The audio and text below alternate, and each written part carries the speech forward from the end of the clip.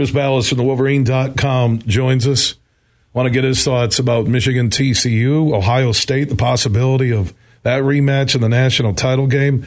You know, Chris, I thought last year was a generational season for Michigan, and they've raised the bar. It's amazing.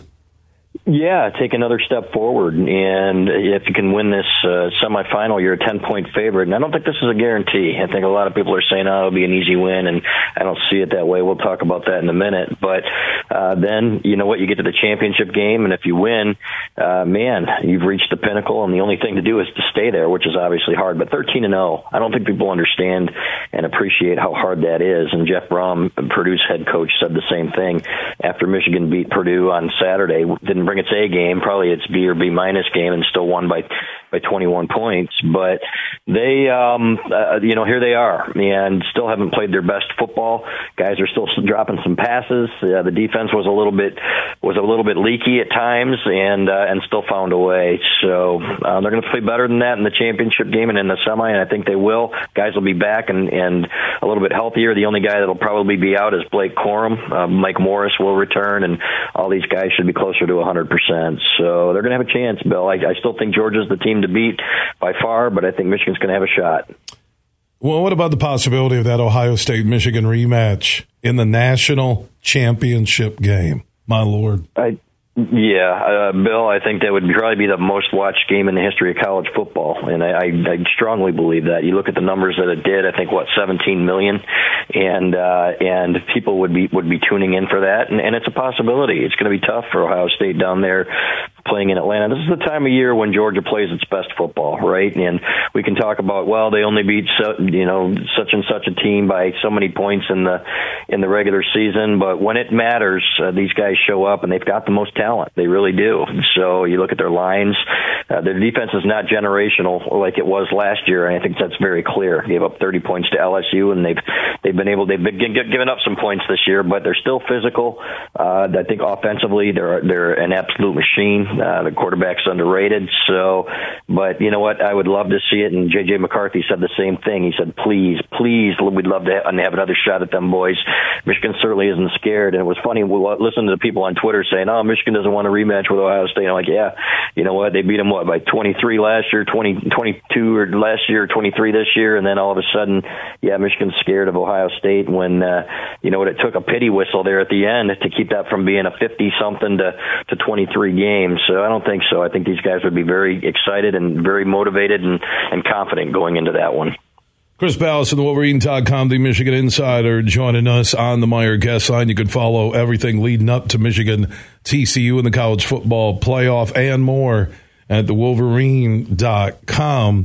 Yeah, obviously TCU isn't a pushover. I don't think they have the defense of a national championship team. They have a great gutsy warrior at QB and Duggan. So, hey, man, you're down to the Final Four. Nothing's going to be easy. And if Michigan gets by that game, I'm so surprised Ohio State's only a 7-point underdog against Georgia. That was the most shocking thing about yesterday after the Final Four was released, that they're only a 7-point underdog against Georgia. Yeah, and that's still a talented team, and maybe they're going to get some of their injured guys back too. And they were banged up, just like Michigan was. So they recruit. I think they have 15 5-stars on their roster. And Georgia has the most. Michigan only had 5, but they've got players. And let's be honest, for 2/3 of that game, and Ohio State talks about it. The 6 only for those 6 plays, Michigan, and so on and so forth. Well, they all count, number one. But I think if they had to do it again, they wouldn't be as aggressive. And I think their defense would probably play better against Michigan and wouldn't give up 40-something points. But at the same time, playing down there, playing against a Georgia team that is motivated, and again, I think Ohio State can move the ball on them. Their defense is better, but I think that'll be a higher scoring affair than people think. And but in that environment, a lot of Georgia fans, and right there in Atlanta. So if they win, they will have earned it, Bill, no question. Chris Balas from the Wolverine.com joining us here on the Huge Show across Michigan, talking about Michigan back-to-back Big Ten football championships, number 2 in the final college football playoff rankings, and they will take on TCU, Glendale, Arizona, a little after 4 o'clock on Saturday, December 31st, which is New Year's Eve. The transfer portal is open. Eric All is gone. Was that a surprise? Expected? My guess is he'll join Cade McNamara at Iowa. What are you hearing? Yeah, either that or Notre Dame is what we're hearing, and it was a surprise, and it's weird. You hear your captain's bailing on your team. You're 13-0, and I think Eric All, and there's some hard feelings there. I don't think there's any question. His dad's starting to tweet, and I don't know if it has something to do with his back injury or what, but and then Cade McNamara, you know what? It is what it is. So it's unfortunate because you know what? When he got hurt, they said he said going back to last year, he had a knee injury that they found that he probably should have had something done a little bit earlier. I don't know if they think they're getting bad advice. I don't think that's the case. But, this is a generation where if, as we all know, if you're not playing and if something happens, then it's not like it used to be when Tom Brady was here, third string for so many years and then playing his last 2 years and splitting time. These kids want to go somewhere. They want to get paid and they want to play. And, Michigan's got to do a better job in the NIL thing. Otherwise, you look at this recruiting class, it's below standard anyway, and especially for a team that's in the Final Four with the history of Michigan football, it's absurd. So, and as we've seen, you can't make a living by taking other people's scraps in the transfer portal. So they got to step up their game, and we've said it many times. It starts at the top, so they should have been more prepared. It's a disappointment. So there's a big meeting coming up, I know, about NIL in a couple of weeks with a lot of high-powered people. They need to do better there, Bill. So otherwise, this could be a short-lived thing here for Michigan football, and they also got to make sure that Jim Harbaugh gets the deal that he deserves, and keep him around here because the NFL chatter. He said yesterday, I'm planning on being here at Michigan, or I will be at Michigan next year, and he said no man can determine or can predict the future, so on and so forth. But there's no question, in my opinion, that he expects to get paid handsomely.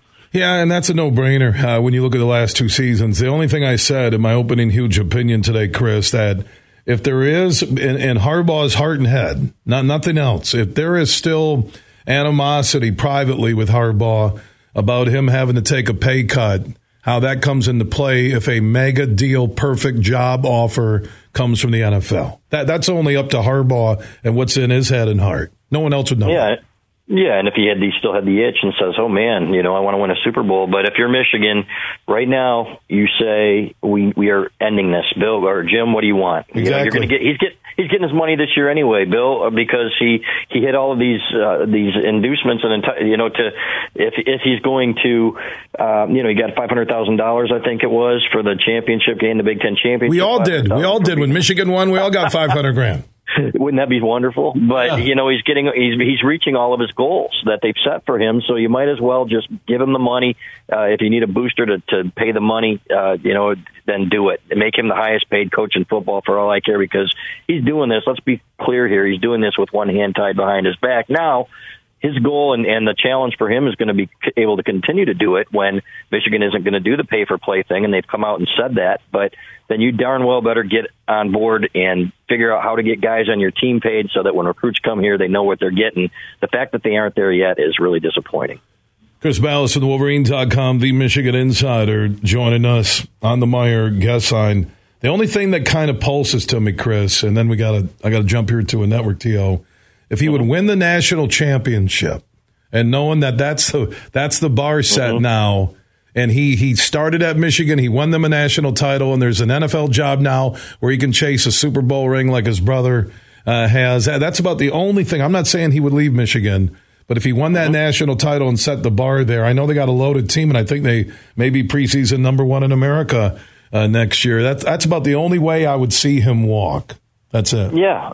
I think that's probably true. And last year he admitted to Mitch Albom. He said if I saw that Minnesota was all in, he said I wanted to take the job. He said I was going to take it, and then flat out said it that he was gone. And that was his plan, and it didn't work out. So it was clear then that the itch was still there. Does that mean that it's not a year later because he didn't get the job there? I don't know, and only Jim Harbaugh knows that. But there are signs that he's gearing up to get paid one way or another, and it better be at Michigan, and they better not screw around here, Bill, because that would kind of feel like a Michigan thing to do, right? And unfortunately, you got a great thing going. Just don't screw it up here. It doesn't get any better than this. 13-0, and you've got a guy now who is back. We've always said, if we get the old Jim Harbaugh back, well, guess what?